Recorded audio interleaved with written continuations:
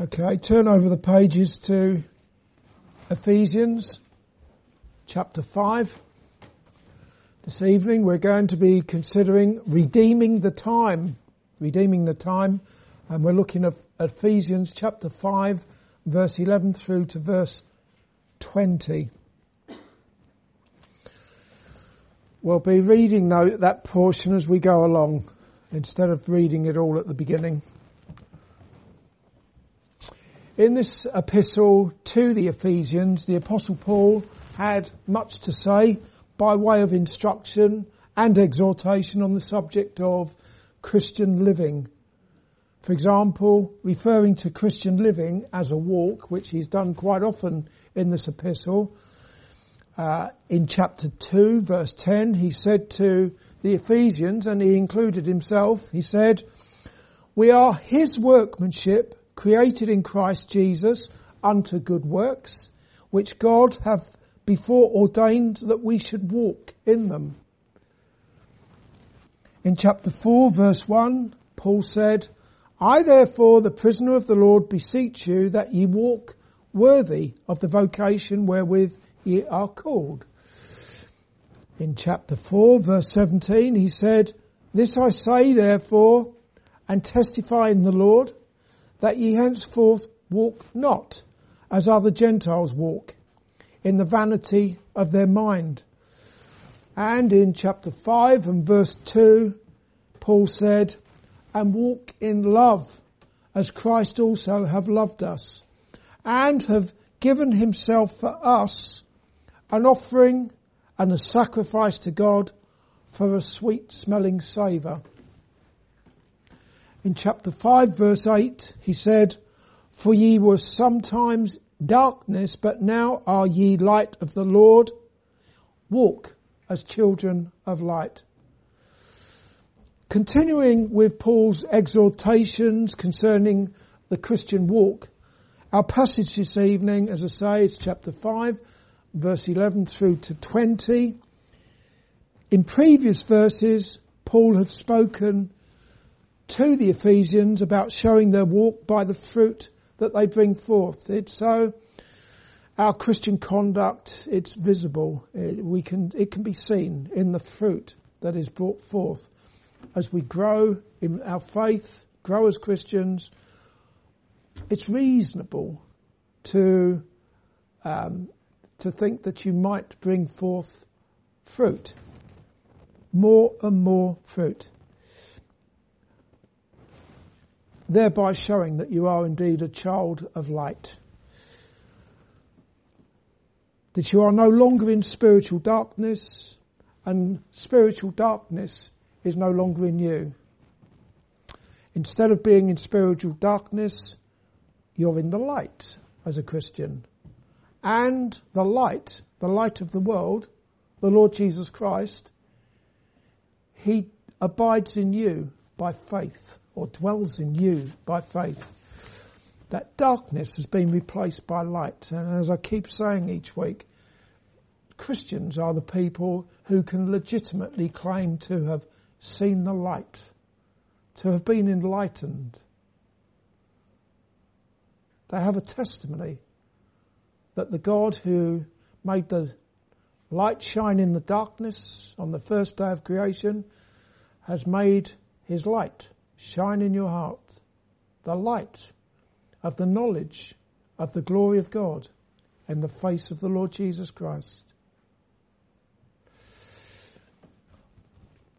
All of that applies to you if you have been quickened, raised up, and saved by the grace of God through faith in the Lord Jesus Christ. You can legitimately claim to have seen the light. I keep listening to people, and only yesterday, in fact, listening to someone on YouTube, someone who talks about being spiritual and so on, and I just think to myself, you don't know Jesus. How is someone spiritual if they don't know Jesus? Surely a spiritual person is someone who has been quickened, raised up to newness of life in Christ, and who is indwelt by God, the Holy Spirit. In verse 11 through to 13 in chapter 5, Paul says, "And have no fellowship with the unfruitful works of darkness, but rather reprove them. For it is a shame even to speak of those things which are done of them in secret. But all things that are reproved are made manifest by the light. For whatsoever doth make manifest is light." The unfruitful works of darkness are the sins of all who are in darkness and who walk according to the course of this world. Their sins, the unfruitful works of darkness. Instead of doing God's will, they fulfill the desires of the flesh, the desires of the mind. I'm sure that we can all relate to that before we became Christians, and perhaps all too often, even as Christians. Not thy will be done, but my will. There's still much of that in each one of us, even though we know Jesus. Even though we pray, perhaps, that we might do the will of God, our Heavenly Father. Still, we know those times when we have chosen to do our will instead of God's will.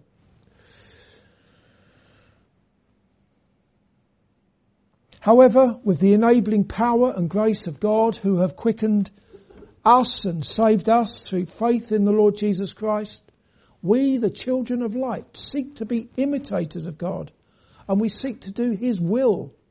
We earnestly seek to do the will of God. The professing Christian who partakes in the unfruitful works of darkness and delights in those works is in fellowship with those who do likewise. When I'm talking about when it becomes a habitual thing. No one in here is claiming to be perfect. But when it's a habitual thing, doing the unfruitful works of darkness, what is the natural conclusion there to be drawn? That you are in fellowship with such people.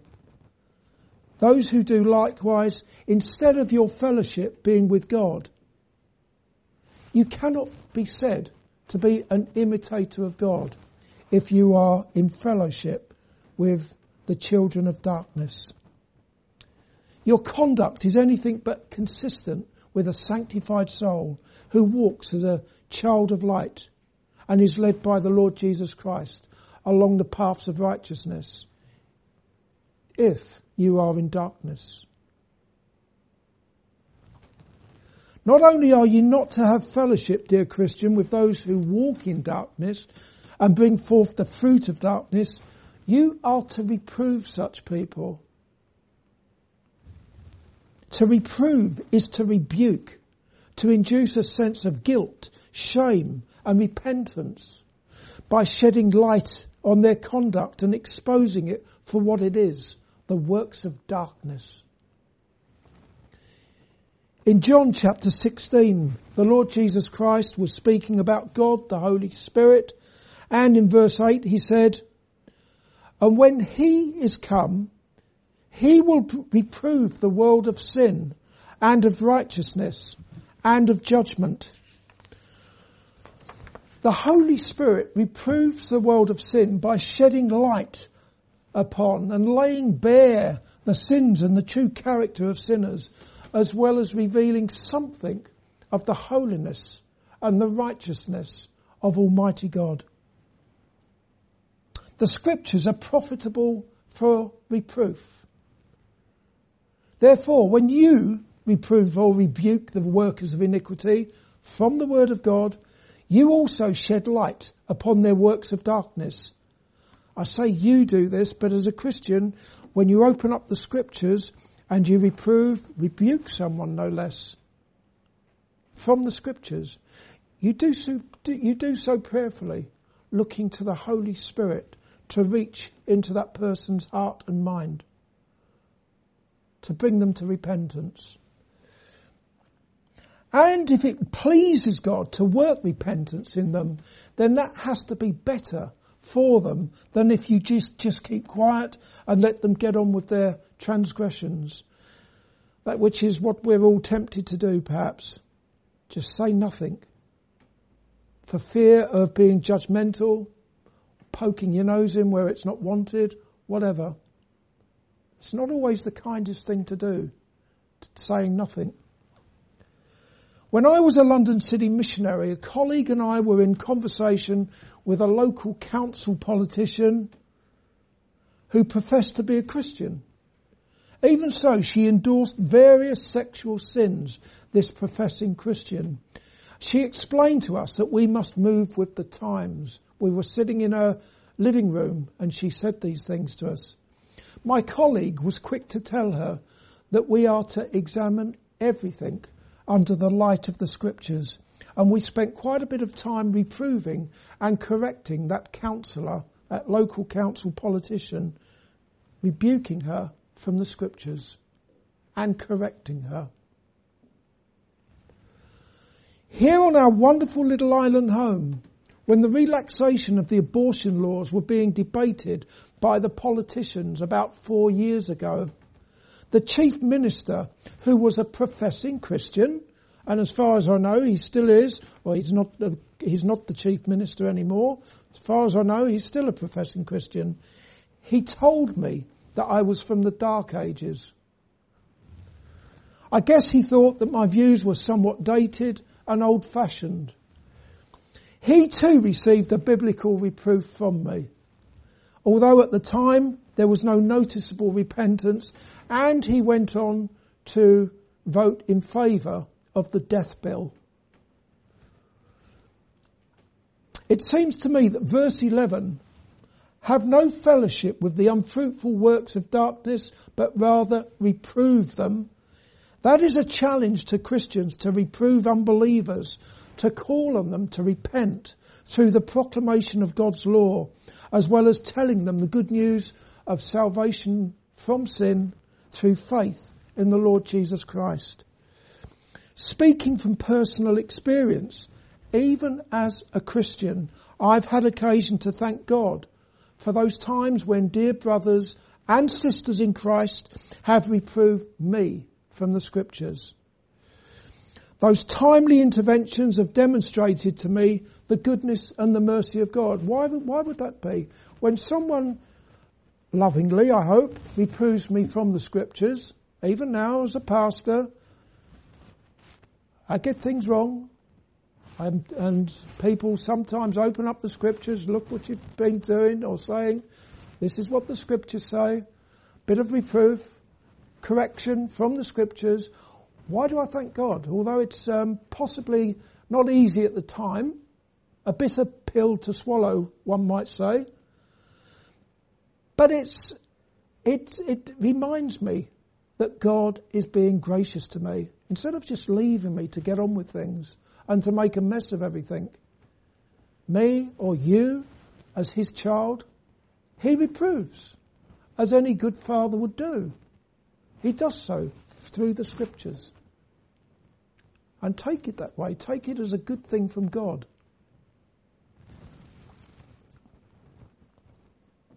Those timely interventions have reminded me that the God who loves me with an everlasting love, has not only saved me from my sins, and it's not just about saving me from my sin, it's about keeping me each and every day, stopping me from going off at a tangent, going off on a path that is not a righteous path. And that same grace will take me home, and it will take you home. But that grace, as God's grace is with you each and every day, it may involve those times when you too are rebuked from the scriptures.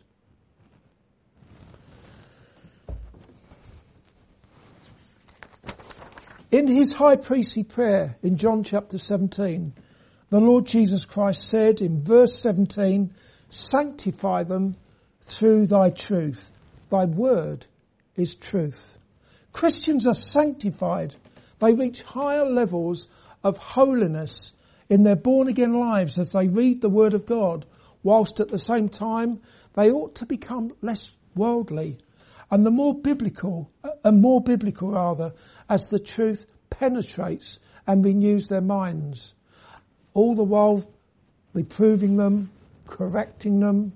It's an ongoing work of God the Holy Spirit when we read the scriptures.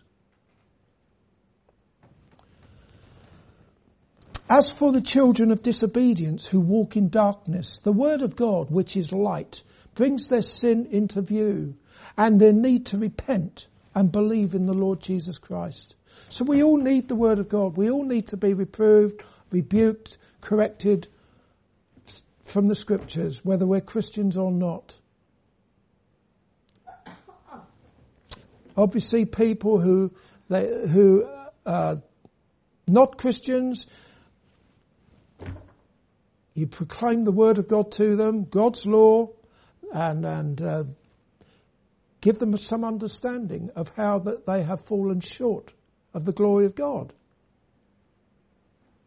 And again, through the word of God, speak to them about the Lord Jesus Christ. Let's have a look at verse 14. Wherefore he saith, Awake, thou that sleepest, and arise from the dead, and Christ shall give thee light. It's not clear who he is in that verse. Wherefore he saith, who is he?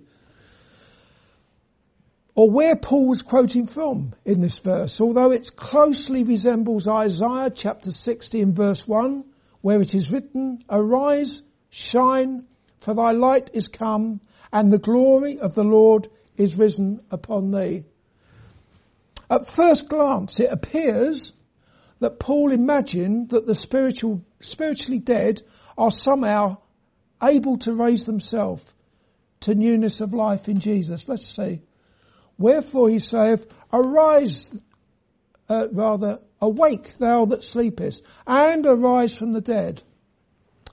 Is there an expectation that someone who is spiritually dead will raise themselves up from the dead there at that point?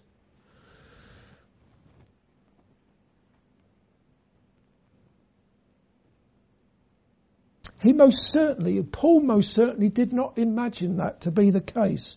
That's made perfectly clear back in chapter 2, verse 5, where he taught that being quickened or raised up is a work of God. Also, it stands to reason that the dead are not able to raise themselves up from the dead. What Paul was saying in verse 14 is no different to when I say to someone, repent and believe the gospel. I say that and I mean it. I say it every week. But I say that knowing full well that a person will only ever repent, will only ever believe the gospel if God grants that person repentance and faith in the Lord Jesus Christ. The repentance is a grace of God, and so is faith in the Lord Jesus Christ. A grace of God. Doesn't stop me from calling on someone to repent. Doesn't stop me from calling on someone to believe the gospel. Therefore, verse 14 can be seen as a promise that the Lord Jesus Christ will be light to all who, having been dead in their trespasses and sins, have, by the grace of God, risen from spiritual death. By his grace, by his power. We'll have a look at verse 15 and 16. See then that ye walk circumspectly, not as fools, but as wise, redeeming the time, because the days are evil. The fools that are spoken of there in verse 15, those who are dead in trespasses and sins, they're in darkness. As for the wise, they are the enlightened, they are the children of light. So you've got the fools, you've got the wise. The fools are those who are dead, spiritually dead. The wise, they've seen the light, the Lord Jesus Christ. If the latter is you, if you are a child of light, and Jesus is your wisdom, then you are to be circumspect, we're told here by Paul. You are to be careful to walk accordingly as you redeem the time. Walk as a child of light as you redeem the time. In the context of the passage, redeeming the time includes being light in this dark world of sin. It means walking in good works that God has prepared for you, even before he saved you from your sins. It means reproving sin, proclaiming Christ, having fellowship with the saints rather than with the workers of iniquity. Well, have a look at verse 17. Wherefore be ye not unwise, but understanding what the will of the Lord is. If you really are a child of light, following the light of the world, the Lord Jesus Christ, who leads you on that path of righteousness, and if you really do examine everything under the light of God's word, whether it be good, whether it be evil, then you know from the scriptures what the will of God is. You should know God's will because you're someone who reads the scriptures and that sheds light on God's will. What that does not mean is that you continue to covet the things of this world. You know very well the 10th commandment, thou shalt not covet. Paul warns about covetousness. We talked about that last week. He mentions it in the very same verse as fornication. That's how serious it is to covet the things of this world. Neither do you engage in sexual activities outside of a marriage relationship.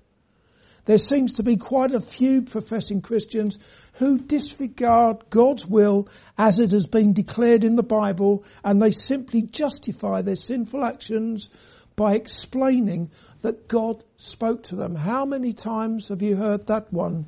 God spoke to me, perhaps in a dream or through various circumstances, and presumably he gives those people the all clear to commit fornication or to feed their covetousness. Or they might enter into a relationship with unregenerate people and explain that they are leading them to Christ. They conveniently ignore Paul's injunction in 2 Corinthians chapter 6 verse 14, where he said, be ye not unequally yoked together with unbelievers. For what fellowship have righteousness with unrighteousness? And what communion have light with darkness? There's Paul again speaking about light and darkness. What fellowship has a child of light got with a child of darkness? None at all. None at all. As a child of light, discern God's will as you read the Word of God and pray that you will carry out God's will in the life that you now live in the flesh by faith in the Son of God, who loved you, who gave himself for you. Verse 18, and be not drunk with wine wherein is excess, but be filled with the Holy Spirit, or with the Spirit. It is the Holy Spirit. Sometimes it's Spirit with small s, sometimes big S. I've got big S there, and I believe that to be the correct one, the Holy Spirit. Be filled with God, the Holy Spirit.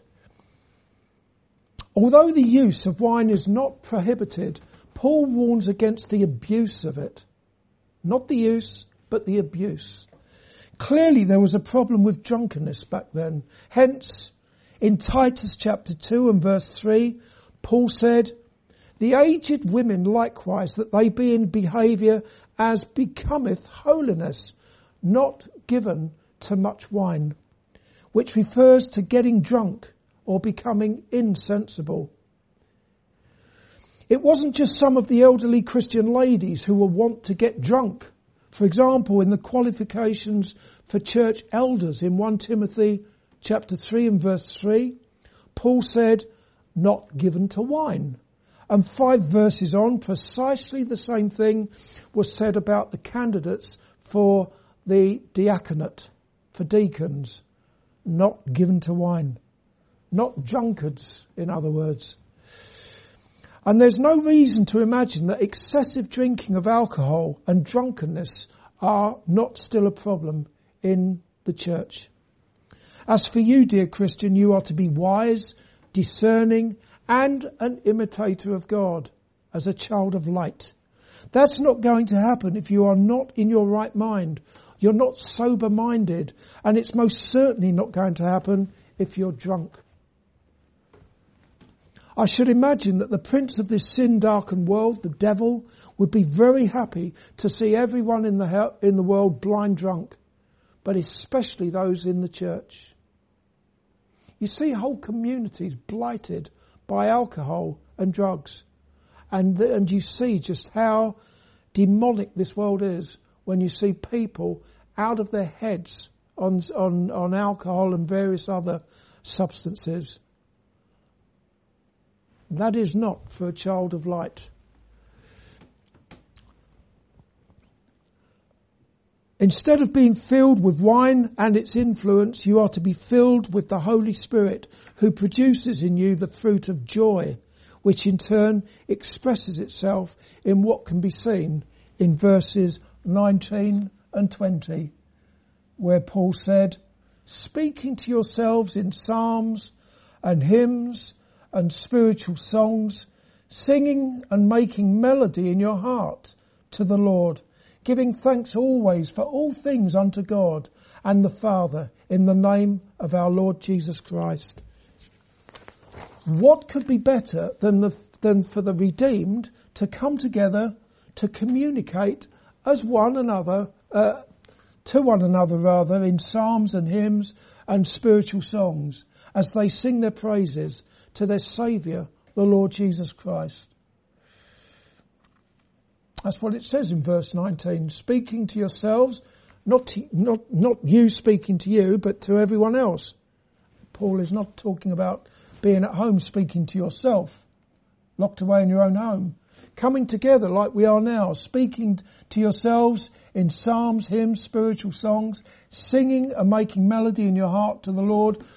I believe that to be the Lord Jesus Christ. Also, coming together as Christians is a time for mutual encouragement. Even so, the writer to the Hebrew believers had to encourage people to go to church with the following words. He said, and let us consider one another to provoke unto love and to good works, not forsaking the assembling of ourselves together, as the manner of some is, but exhorting one another, and so much the more as ye see the day approaching. At the risk of sounding legalistic, in all my 29 years of being a Christian, I have never understood why children of light would ever choose secular activities or secular pursuits or being with unregenerate family and friends over going to church and singing God's praises in the unity of the Spirit and in the bond of peace. I don't understand it. And I know it's not because I'm super spiritual either, but I do not understand it. It's very noteworthy that those who are filled with the Spirit, that is, the Holy Spirit, make melody in their heart to the Lord Jesus Christ. As such, amongst other things, the third person of the Holy Spirit, Holy Trinity, the Holy Spirit, he puts the focus not on himself, but on the second person of the Holy Trinity. He puts Jesus at the very centre of Christian spirit.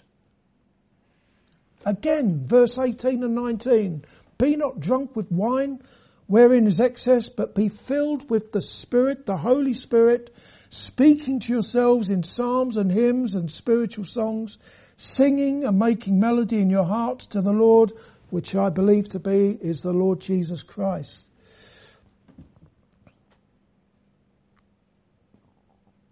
That really is something to bear in mind. A church service ought not to be man-centred or even Holy Spirit-centred.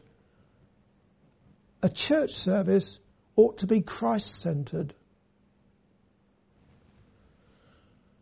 Last of all, in verse 20, the Spirit-filled Christian gives thanks for all things temporal, but most of all spiritual, in and through his Saviour the Lord Jesus Christ. Verse 20, giving thanks always for all things unto God and the Father in the name of our Lord Jesus Christ.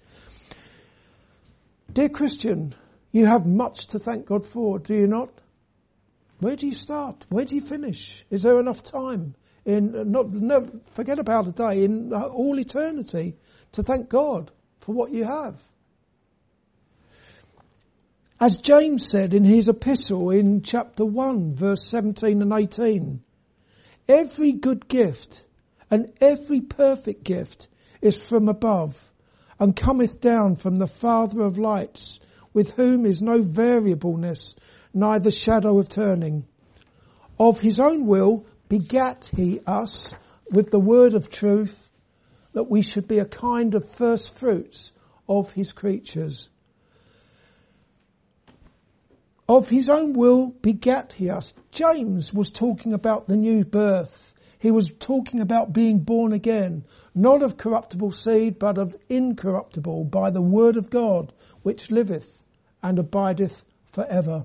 And he was talking about all the good gifts, all the perfect gifts that God freely gives his children, the children of light, whom he has quickened and saved and justified by his grace. We've been considering some of those good gifts and perfect gifts described as all spiritual blessings in heavenly places in Christ in the early chapters of Paul's epistle to the Ephesians. What is the greatest gift of all from God? It must surely be the gift of his only begotten Son. For God so loved the world that he gave his only begotten Son, that whosoever believeth in him should not perish, but have everlasting life. What a wonderful gift he is. Jesus, the Son of God, giving him to be your Saviour and your Lord, the one who laid down his life at the cross, bearing away your sins. What better gift is there? There isn't. Nothing better. Therefore, repent, receive Jesus as your Saviour from sin, and worship him, for he is worthy to receive all glory, honour and power. Amen.